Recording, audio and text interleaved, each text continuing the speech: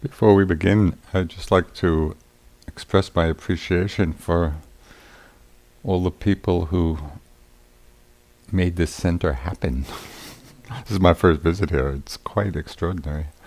Uh, really a beautiful environment for practice. So thank you to you all. We'll start with a short meditation. But I wanted to share with you some little instruction that just in the last few years I've been working with, both in my own practice and in teaching. That's very simple, but has really been very helpful, both for myself and a lot of people, yogis. I've gotten good feedback about it. And the instruction actually is a line that's in the Satipatthana Sutta, in the Discourse on the Foundations of Mindfulness. And you're probably familiar with it. There is a refrain in the discourse that happens 13 different times after each particular set of instructions. And one of the lines in this refrain, which is repeated, but in this specific case is with reference to the body. It says, be mindful, and then in quotes, it's like a direct statement, be mindful, there is a body, to the extent necessary for clear knowing and continuous mindfulness. It's very simple. Be mindful, there is a body, to the extent necessary for clear knowing and continuous mindfulness. Well, of course, I had read this 1,000,000 times over the years, but a few years ago, for some reason, I read it and the line kind of jumped out at me as being a specific instruction. And the fact that that phrase, there is a body, be mindful, and there's a body, is in quotes, as I'm told in the Pali. This is in Analayo's book. He makes this point. I've started to use that phrase in my practice, to actually be repeating that phrase, there is a body, in the sitting, in the walking. So it's not exactly a mental note, but we might say a mental reminder. There is a body. And just as I was exploring this was a time when IMS was in the middle of its own construction project. And we were building a new building. And in the process of building, as you will probably know, they frame it. And just in the process of framing it, the studs are in for the walls. But before the walls enclose the building, the frame is there, but you can see through it. So you can see what's going on inside. And so I started using this phrase, there is a body, as a reminder to simply settle in to that grounding awareness. Oh yeah, there is a body, as a frame, as the framework. So the mind is not zeroing in on anything, it's holding the more general framework. Oh, there is a body. And then being aware of whatever arises within the frame. And so what may arise is the feeling of the body breathing, or different sensations coming and going, or thoughts or emotions or sounds, whatever. But instead of the mind zeroing in on these objects, it's just holding the frame. There is a body. And allowing the awareness of all these other objects to be there and to see how they come and go. So I'd like to suggest, that you just experiment with this and play and see if it's helpful to you. The last part of that instruction in the text also is a bit illuminating. Be mindful, there is a body, to the extent necessary for clear knowing. So just now, as you sit and you become aware, oh, there is a body, how much effort does that take? Not a lot.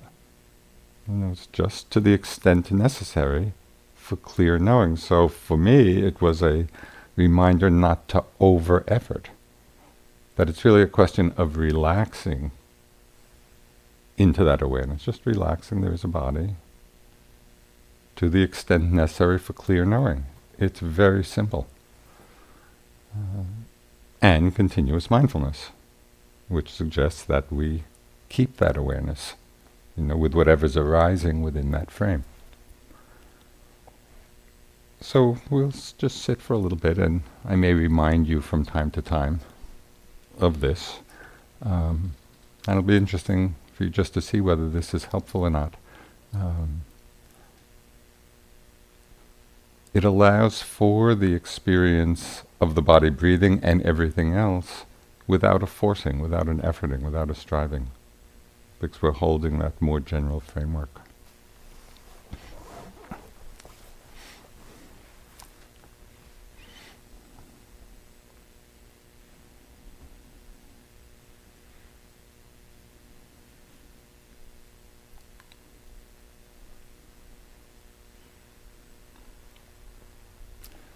I found it helpful to repeat the phrase periodically as a way of coming back to the simplicity.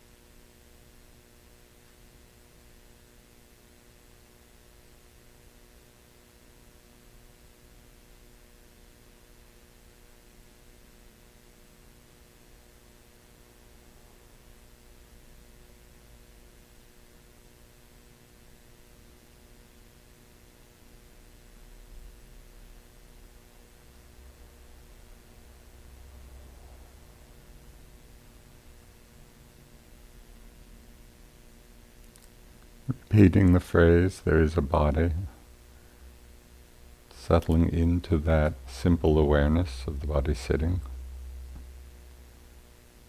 as a framework, and then aware of whatever arises within it.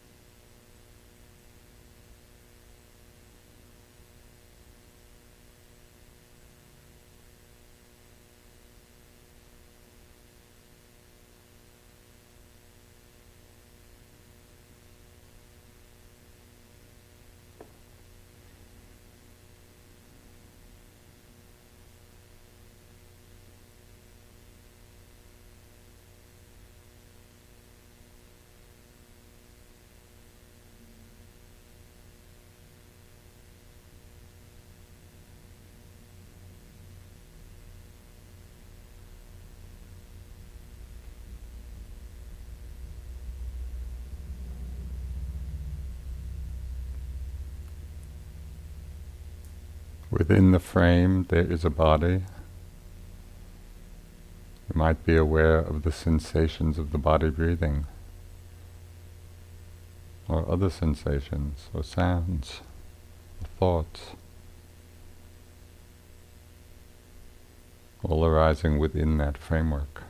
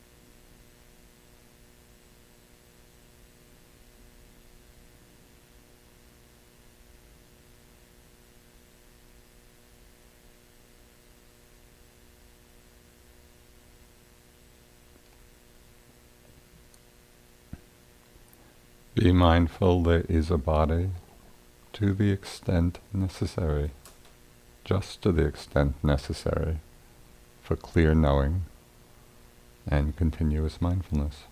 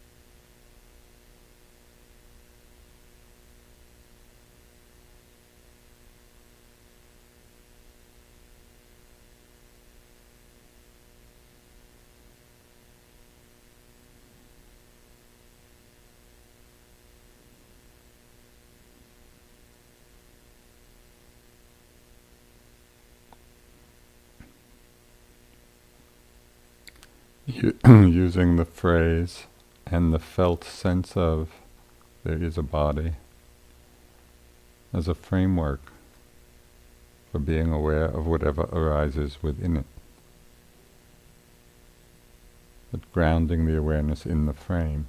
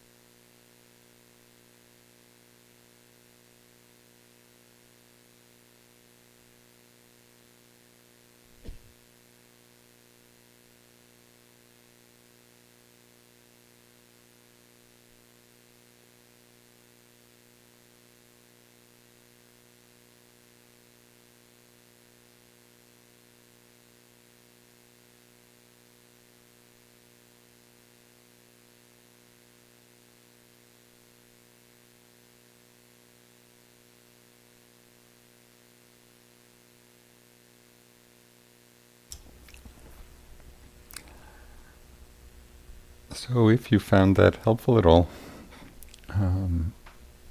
I also found it interesting using that same framework in the walking meditation. Just in walking, and especially walking at a more normal speed rather than necessarily the very slow walking. Just in walking, there is a body, becomes the frame, and then simply being aware of whatever's felt within the frame. And the experience very often is just somewhat ironically losing a sense of the body, and the experience simply being sensations in space. We have that frame and then movement and then simply aware of what's felt within the frame, and no self, no I, no body. It's just sensations being known, sensations moving through space. Anyway, it's something to play with if you found it of interest. So this afternoon, the title of the talk is What is Mindfulness and what isn't it? What it's not. Because especially given the great interest, and spread of mindfulness teachings now in the country in all sorts of venues, reaching out from meditation centers to, business and schools and neuroscience labs and the military, and it's just, it's amazing. It's the mindfulness revolution. But I think it would be helpful to clarify, given the popularization of it, what exactly mindfulness is, and to be discerning of what it isn't. So to ask what is mindfulness, somebody actually asked me. I was sitting in the staff room at IMS, and somebody was visiting, and they said, "Can you say just in a few words what mindfulness is?" And I thought to myself, it's a bit like asking, what is art? Or what is love? Please just say in a few words. It's hard. So this will be more than a few words, but maybe it'll provide a framework of understanding. So the first thing that often comes to mind, if somebody says, well, what is mindfulness? The first thing that we might respond is, well, it's living in the moment. And that's a big part of it. It's like, as you know from your practice, we spend an inordinate amount of time lost in thoughts of the past, lost in thoughts of the future.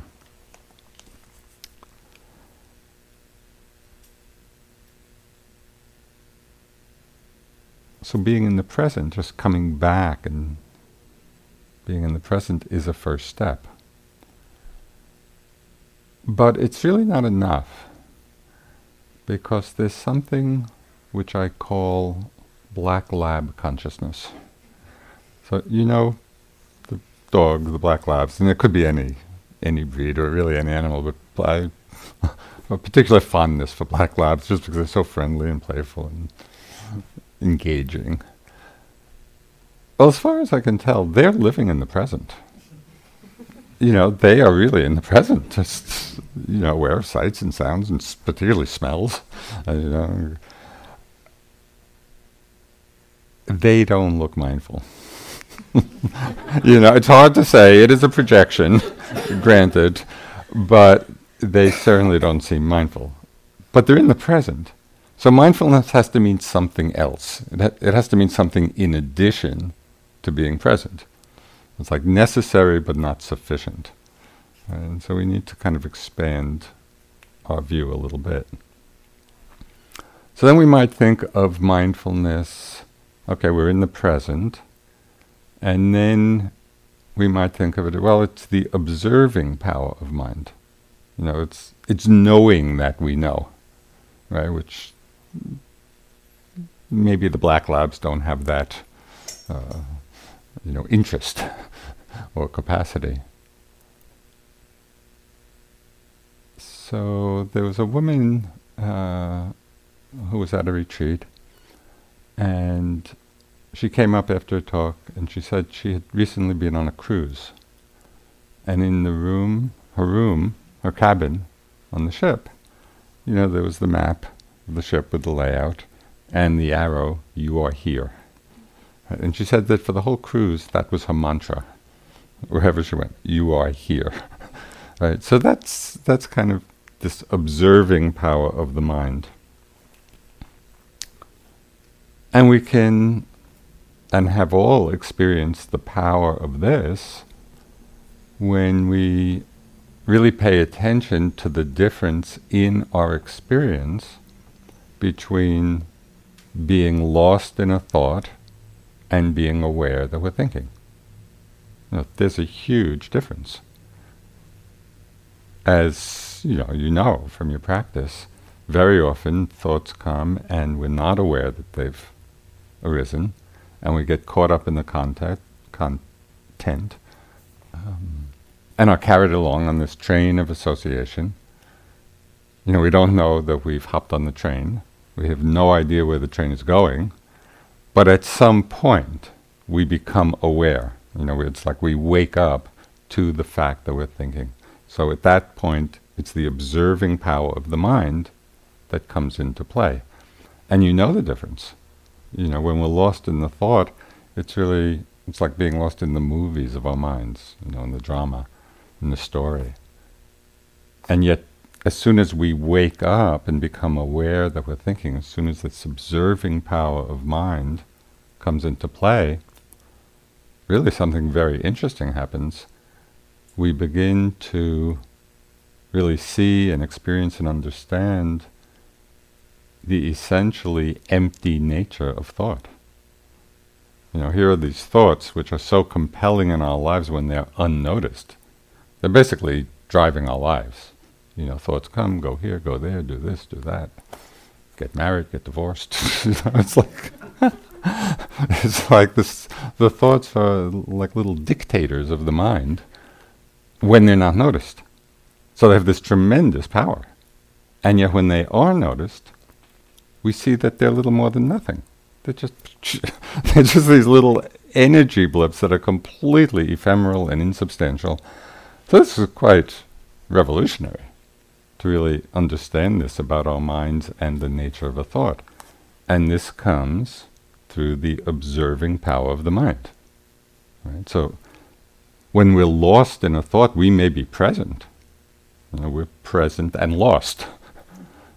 So we need that observing power of the mind to really know what we're experiencing.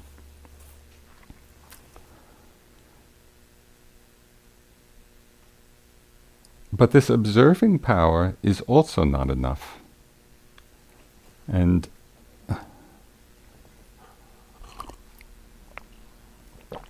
there's a very important distinction to make between perception, the mental factor of perception, and mindfulness. So the observing power of mind, at least in big part, is the factor of perception. And perception in the Buddhist understanding, it means that faculty of recognition. We recognize what the present object is. So we recognize man or woman or house or building or thought, right? And the tool of mental noting, for example, is really about perception. We're strengthening the clear perception of what's arising. And the perception can then serve as a vehicle for mindfulness, and I'm going to get more into that.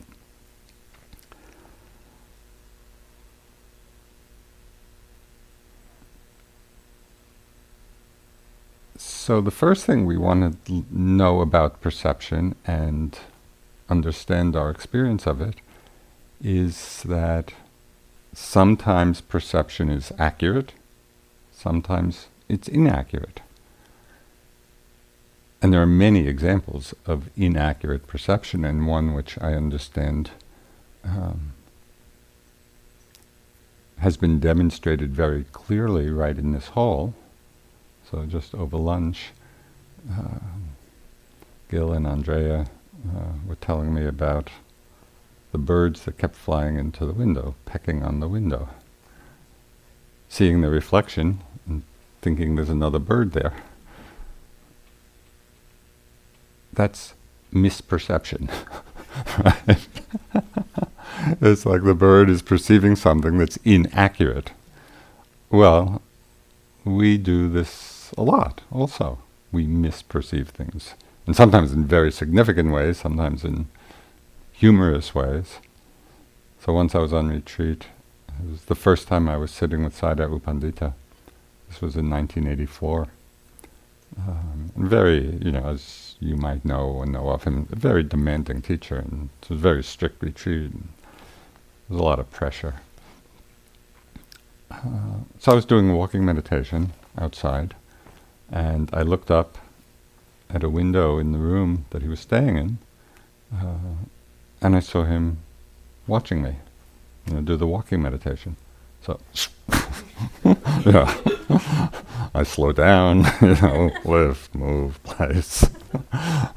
So I'm going, and under the gaze of the master. So I'm walking back and forth, and I look up again. He's still watching, and this is going on for about 10 or 15 minutes. And meanwhile, you can imagine my mind state, pretending to be mindful, but really. So finally, I don't know, after 15 or 20 minutes, I just didn't understand, why he was standing there watching me. So I just looked up and I looked a little more carefully, and it wasn't U Pandita at all, it was a lampshade. So I had created this whole inner environment. I had created a whole mind world based on a misperception. So one of the things we need to understand about this factor of recognition is sometimes it's accurate, sometimes it's not accurate. An example of playing with this in meditation practice in a way that was very helpful for me. So one time I was sitting and I was just going through a lot of sadness. That was the emotion that was coming up. And I was noting sadness. But it really felt locked in. In some way I just felt caught in the sadness.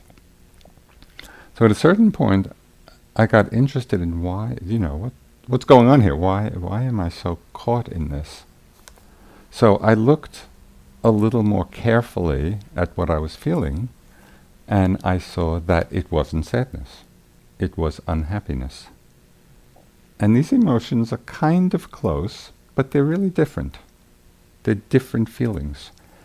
And it was so interesting to me because as soon as the perception became accurate, it was as if I could align my awareness with what was actually there. Before, it was slightly misaligned, and so I wasn't able to actually be accepting, because I was slightly off. As soon as I got aligned with what was happening, then the acceptance could be there and the emotion started to wash through. So that was just an interesting thing to learn, about the relationship of accurate perception to acceptance and mindfulness.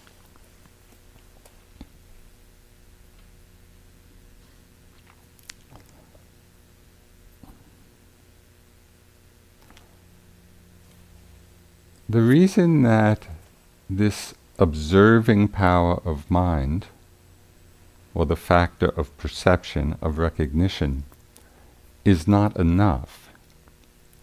It's not yet mindfulness. Is that very often, even when we're perceiving things accurately, so we are recognizing what's actually there, but we are often looking at what's happening, observing what's happening through a filter of wanting or aversion. We can be looking at things, and if they're pleasant, we're wanting them to continue or wanting them to get stronger. If there's the filter of aversion, we're looking at it and maybe recognizing it accurately, but wanting it to go away, not liking it. If there's desire and aversion, then again, it's not mindfulness. So the perception is there. We're in the present. We're knowing what's going on. We're observing it. We're recognizing it accurately. So all of that is there. But it's not yet mindfulness because we're looking through a filter, of unwholesome mind states.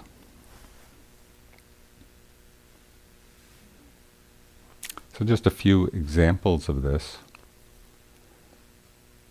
of the filter of desire of the wanting mind. Of course, there's no shortage of examples, and I think we're all familiar. But one of my favorites, I've used this example often, it's what I call catalog consciousness. So, have you ever made the initial mistake of opening a catalog and then turning pages, waiting for something to want? Oh, nothing on this page. Maybe on the next page I'll want something. Oh, no, not yet. It's like we're wanting to want. We're attached to wanting. And the sense of relief when we finally get to the last page, we can put the catalog down. It's like we're being let out of the grip of desire. And the sense of ease which comes from that. Well, that's a rather blatant example of desire and wanting, but it comes up a lot in our meditation practice, just with pleasant meditative states. Or there's aversion, the filter of aversion. We can be recognizing what's happening. How often, are we experiencing painful sensations in the body? They're unpleasant. This, burning or tightness or pressure, or, in a very unpleasant way. We're in the present. We're observing it. We're recognizing it. So all that's there. But we're observing it through the filter of aversion. We don't like it. We're watching it so it will go away. So that's not yet mindfulness. And I had a very powerful example of this. I'll give you a few examples. But one, again, which I've talked a lot about over the years because it was such a learning for me. So of all the various afflictive emotions that can arise, the one that was most powerful for me in my practice over a long time was the emotion of fear. Lots of fear was coming up, and not about anything in particular. It was just like the primal emotion. I had no idea what it was about, and often it was completely irrational. There was, at one point when it was really intense, there was fear about going from sitting to standing. It didn't make any sense, and yet it was like just the raw primal emotion was coming up. So I had been working with this for many, many months. Obviously not in every moment, but it was a predominant experience. So I was recognizing it. I knew it was fear, and I was noting it, fear, fear, fear. It took many, many months of being with it. And then I remember I was doing walking meditation. I was actually in the same place I was walking when I was looking at the lampshade. So right in front of IMS. Walking. And then something shifted after all of this time of being with the fear. Something shifted in me. And the shift was expressed in the phrase, if this fear is here for the rest of my life, it's okay. And that was the first moment of acceptance. In all that time that I'd been with it, and recognizing it, and thinking that I was being mindful, I was not being mindful. I was being with it, wanting it to go away because it's very unpleasant. And so I was deluding myself. And it was only when the mind finally dropped into a place of genuine acceptance, that was really the first moment of mindfulness. And it was so interesting. First that phrase, "it's okay," if it's here for the rest of my life, it's okay. It's okay became a great mantra for me. With difficult experiences, I would often remind myself, it's okay, just let me feel it, just let me be with it, whatever it might be. So it's like a shortcut reminder to be accepting. And what was so interesting in that moment of genuine acceptance and mindfulness, that whole constellation of fear and all the sensations, the whole thing washed through. It was totally amazing. The acceptance allowed it to flow. And it's not that fear never comes up again, but the relationship to it has changed. So it's no longer being with it with aversion, wanting it to go away, pushing against it.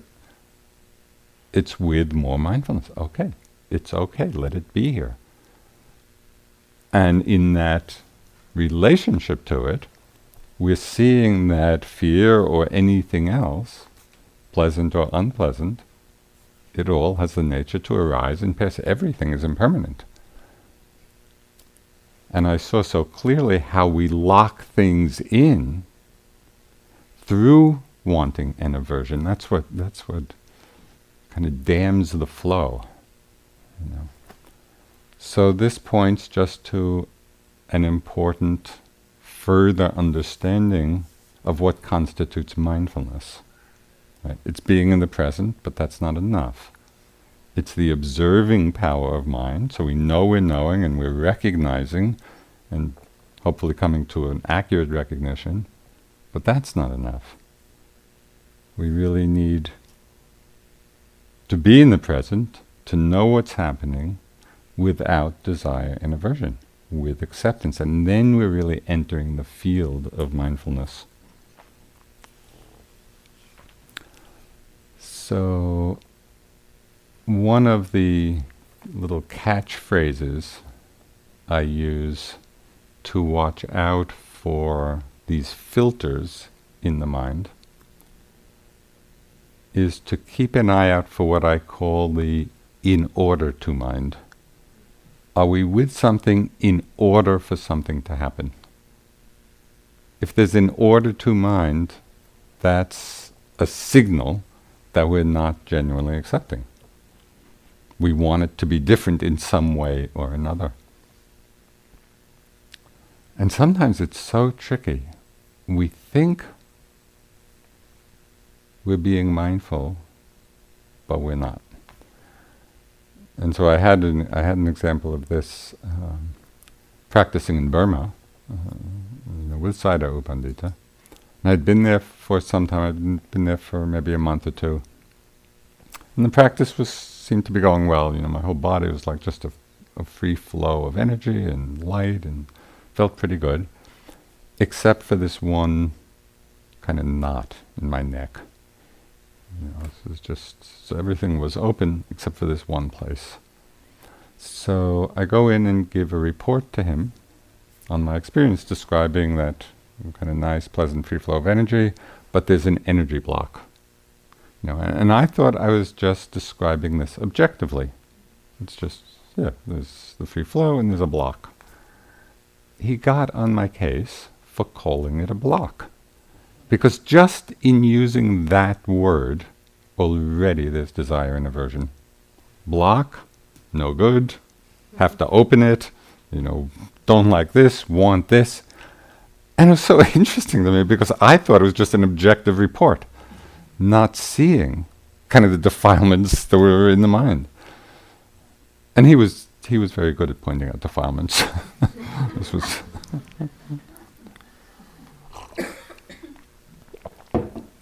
what was really there wasn't I wasn't experiencing a block. That was a concept I was overlaying on it.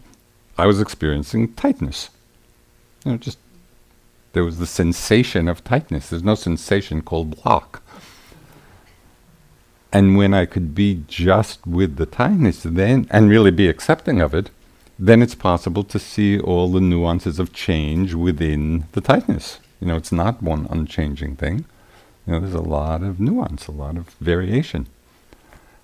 So this is just an example. If there's an in order to mind, we're with something in order for something to happen, that's a signal, that's a feedback. So we can, in our practice, keep an eye out for this. Okay, so now we're in the domain of mindfulness. Right? We're in the present, and we know what's happening, we're observing, and it's not through the filter of desire and aversion. Right? So this brings us to a fuller, or going into a fuller meaning of the word sati, which is how mindfulness is. Sati is the Pali word. The root meaning of sati is to remember. And so one of the meanings of mindfulness is remembering the present moment. That's in some way perhaps its most essential meaning. But it also means remembering or calling to mind what is skillful and what is unskillful. Right? Wholesome states of mind and unwholesome states of mind. So it's remembering that, it's bringing that to mind. And this begins to connect us with the ethical dimension of mindfulness, which is often not talked about, in kind of the spread of mindfulness in the culture, that actually mindfulness has an ethical value. It's ethically wholesome. Because it's only mindfulness if wholesome states of mind are present. If desire is present, if we're looking through that filter, it's not mindfulness. If aversion is present, it's not mindfulness. In the Abhidharma teachings, mindfulness is a wholesome factor, and it calls all the other wholesome factors to arise with it, and it's never associated with unwholesome factors. And so in our exploration of what mindfulness means, it gets very interesting to explore the mind in this fuller sense. What's really going on? What factors are arising in the moment? Is it wholesome? Is it unwholesome?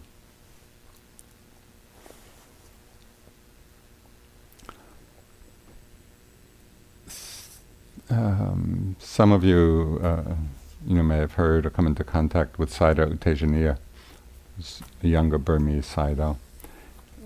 One of the things he emphasizes, which I found to be really helpful in this regard, is he encourages people a lot in their practice, what he calls to check the attitude in the mind. So as we're going along with whatever we're experiencing, frequently, just to check the attitude. The attitude means how we're relating to what's happening.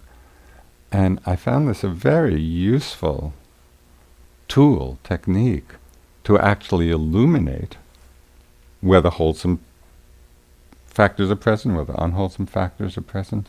So I'll just give you a very simple example of this.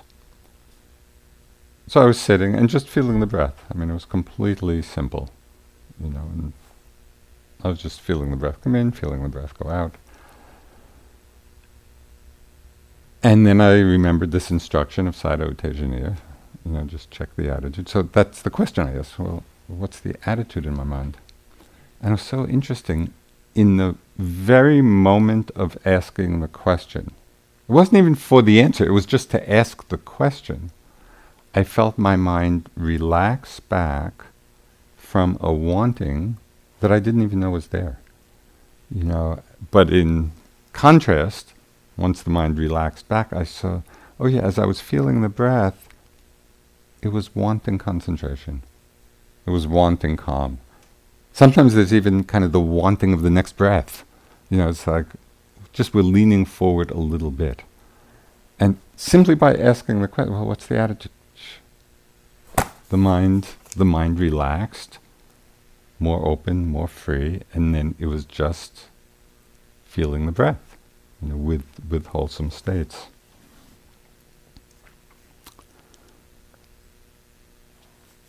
So there's one teaching of the Buddha, among many, that I just found so direct and powerful a reminder. He said that what we frequently think about and ponder upon becomes the inclination of our mind. So it's so obvious. So when we're in the habit of thinking about certain things, or really having certain thought patterns or emotional patterns, and we go over them again and again and again, from the neuroscience perspective, those neural pathways are deepening. And it becomes easier to have those same thoughts or those same emotional patterns happen again and again. They become the inclination of our mind. So given that, it's really a challenge to us to be mindful of what patterns we perhaps are unconsciously strengthening, because they are going to become the inclination of our mind. And so here's the meaning of mindfulness, of calling to mind what is wholesome, what is unwholesome, really is very important. And it's not to assume that, we do this and all of a sudden all desire disappears, or all aversion disappears. But if we are practicing mindfulness and this dimension of mindfulness, calling to mind what's wholesome, what's unwholesome, it just reinforces our understanding and our recognition. Yes, what's happening in our minds is important. It has consequences. It's not just something of the moment. It's creating a pattern. It's deepening a pathway. So this is another meaning of mindfulness.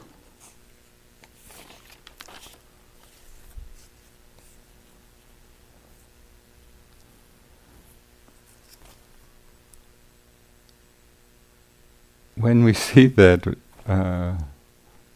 and take in what we frequently think about or ponder upon becomes the inclination of our mind, there are so many examples of this then playing out in our lives. I had just a delightful experience of this. I was in a department store buying something, and kind of an older guy, I don't know how old he was, seemed older than me. Of course, I'm now in that category, but it's all relative. But this older guy, seemed older, came up to the checkout counter, and he was buying something. So he paid, and the salesperson said, "Have a nice day," as they often do. And without missing a beat, he said, "I intend to." I love that. It's like, that's a good neural pathway to deepen. Have a nice, I intend to. Because our intentions have power. And you could just see, he was shaping his life, with that thought. And so we can really do this if we understand the importance of doing it.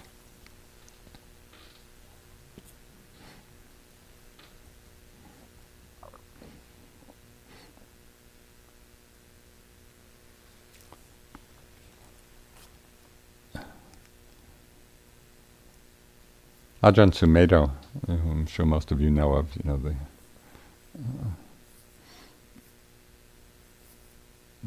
American monk who was in the Thai forest tradition and brought it back to the West a lot.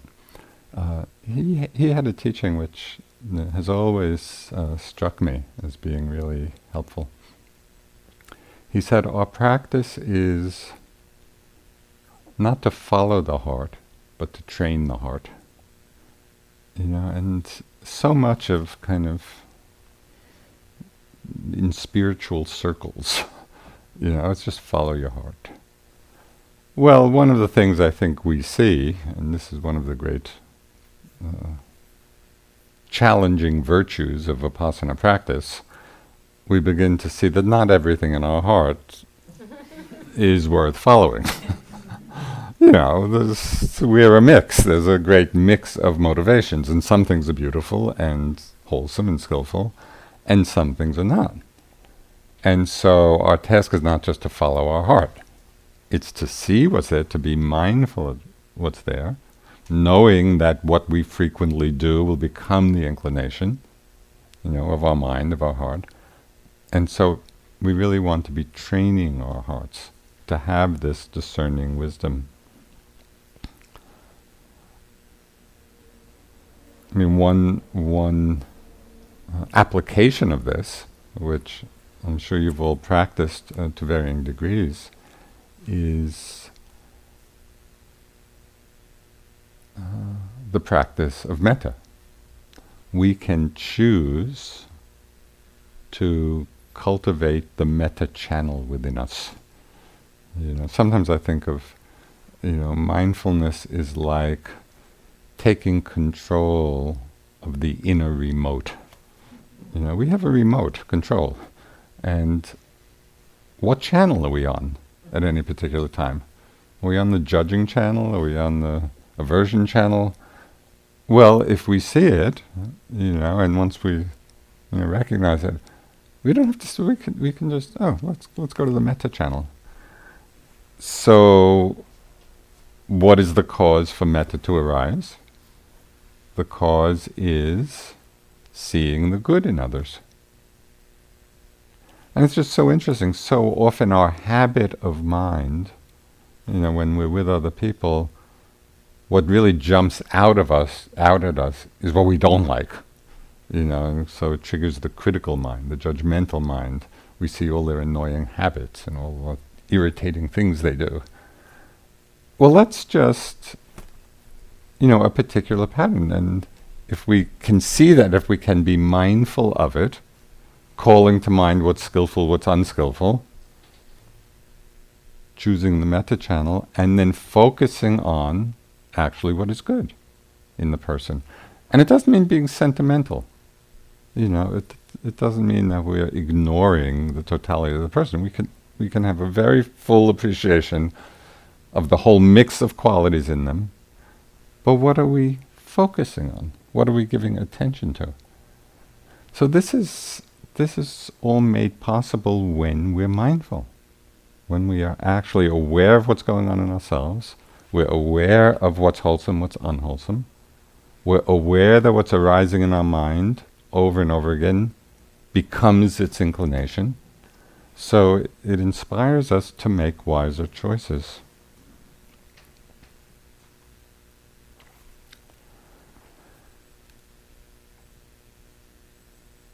So then the question is, given all this, so now we hopefully have a little better understanding of what mindfulness means in its fullness, right? It's not just being in the present, it's not just knowing and recognizing what's there, it's being present in a particular way.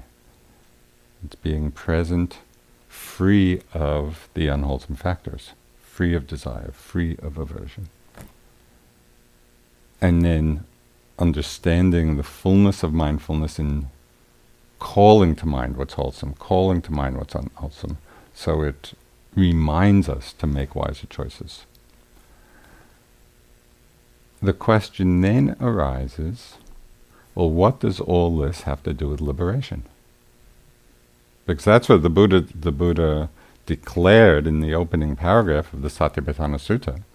This is the direct path, to the overcoming of grief and sorrow and lamentation, to the realization of the true way, to the realization of Nibbana. So, what's the connection between mindfulness and freedom? At the retreat I just finished teaching at Spirit Rock, so I opened one talk with that question. And somebody was at the talk and said, she had been wondering about that for the last 25 years. Just what is the connection between being mindful and freedom? So, in case any of you have been wondering, I just thought I'd give a 5-minute. When we're mindful, when we're actually mindful in all the ways that I talked about, what is it that we see? Well, we see what it is that's arising, unobscured by desire and aversion.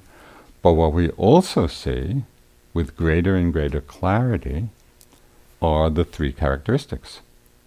We experience very directly the changing nature, just the flow, that whatever has the nature to arise will pass away. That line is found a lot in the texts. Just that one line. Whatever has the nature to arise will also pass away. And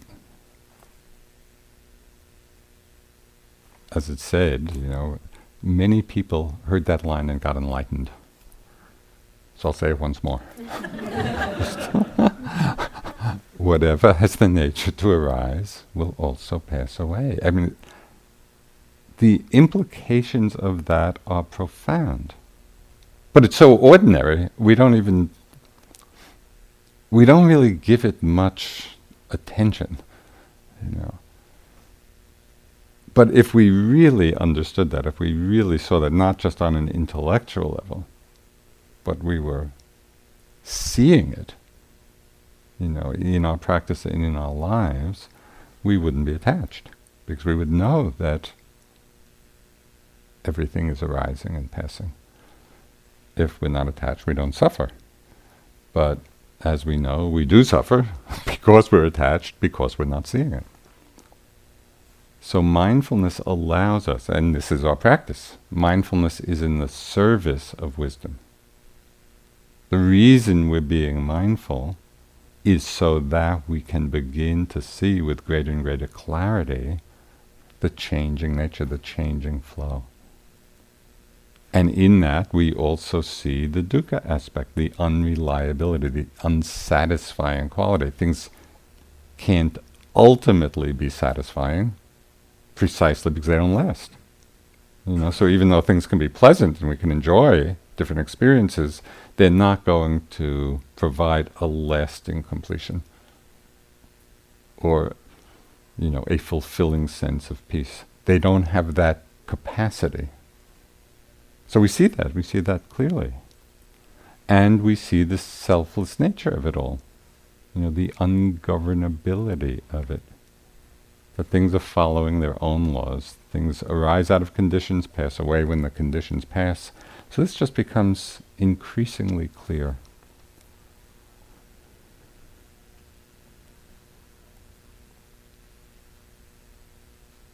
One of the things I love to do on retreat, and I do a lot of self-retreat now at home. So in reading the suttas, so I'll do a little reading when I'm on retreat. And of course, reading the suttas on retreat somehow, they really go in a very different way, at least in my experience, than if I'm reading them just in the busyness of my life.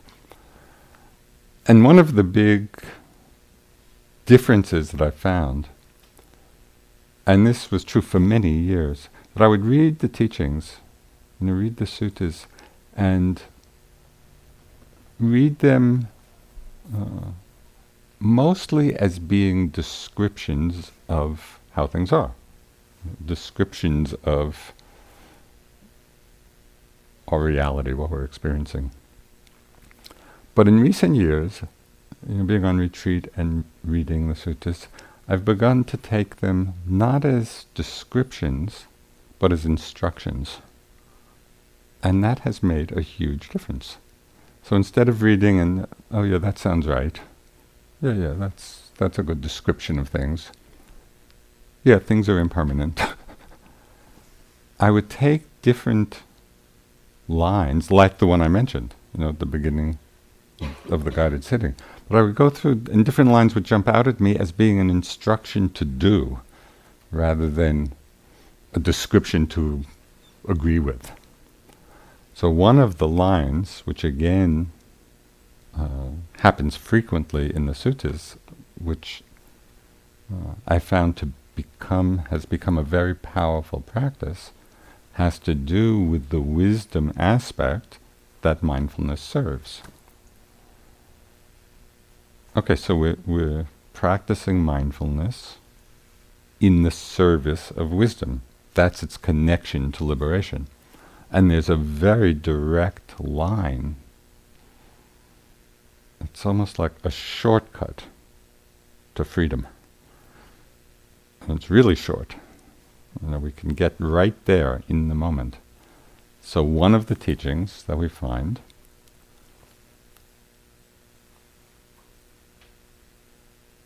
in seeing impermanence, which happens when we're being mindful, right? In seeing impermanence, the mind doesn't cling. When it doesn't cling, it is not agitated. When it's not agitated, it personally attains nibbana. So this is like right to nibbana. Impermanence, not clinging, non-agitation, nibbana. So again, taking this from a description of things to an instruction, what I started doing is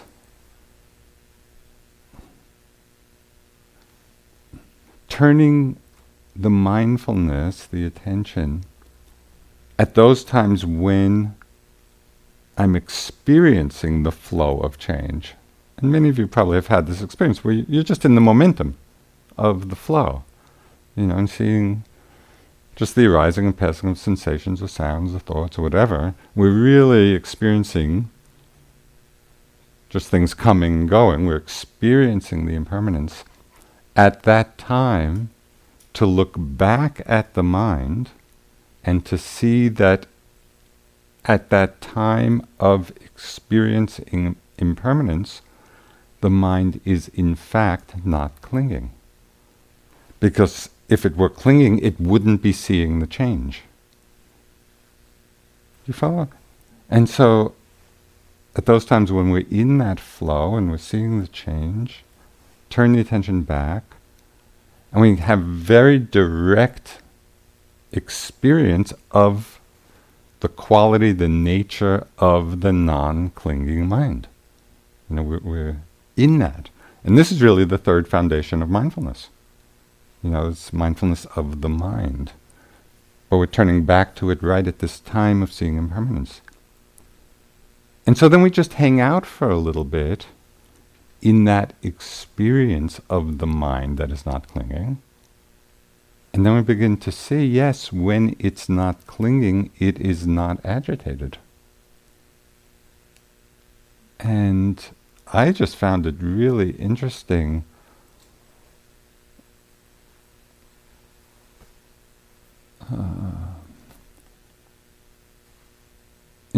Often when we think of agitation of mind, we may think of it in some gross sense, just a lot of agitation and restlessness.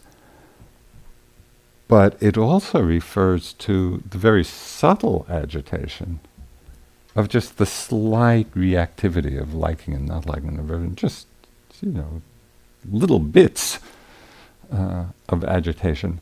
So to see and to experience when the mind is not clinging, it is not agitated. So we're already back, we're mindful of the mind when it's not clinging, so we're experiencing the mind very directly, not clinging, and then we say, oh yeah, this is not agitated. So we're experiencing a quality of stillness, of non-agitation, right in those moments. And we can get a very intuitive sense that it's out of that non-agitation that opening to freedom, opening to nibbana is possible. That we could say is the ground out of which illumination happens. So it's a very direct, it's an experiential application of the teachings as an instruction, not simply as a description. So this is what mindfulness is in the service of. This is why we practice mindfulness, and it's why the Buddha declared at the beginning of the sutta, this is the direct path to liberation. So I'd just like to close with a few comments made by a group of folk who were in a 6-week mindfulness training program in schools. And they were second graders. And a friend of ours was doing this program in the schools. I think maybe it was once a week. I don't quite know, but it was over a 6-week period, teaching mindfulness. And at the end of the 6 weeks, they asked the kids, how they liked or what they thought of mindfulness. And some of the comments were, mindfulness calms me down. Mindfulness helps me go to sleep at night. This, I think, is my favorite. Mindfulness is the best thing I have done in my life. Second grader. And then the last one was, I love mindfulness. So I think that kind of covers the range of appreciating its value.